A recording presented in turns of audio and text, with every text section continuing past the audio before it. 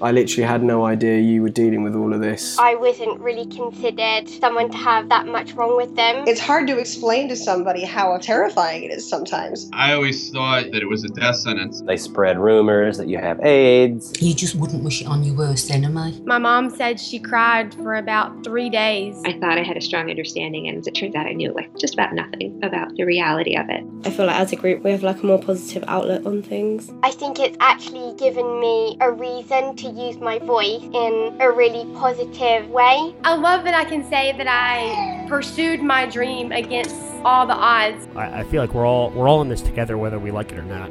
Hi, I'm Rue. Hi, my name is Pearl. Hi, my name's Charles Michael Duke. I have cystic fibrosis. And I'm coming to you straight from the lungs. Straight from the Lungs, a new podcast helping to share real stories from real people affected by cystic fibrosis.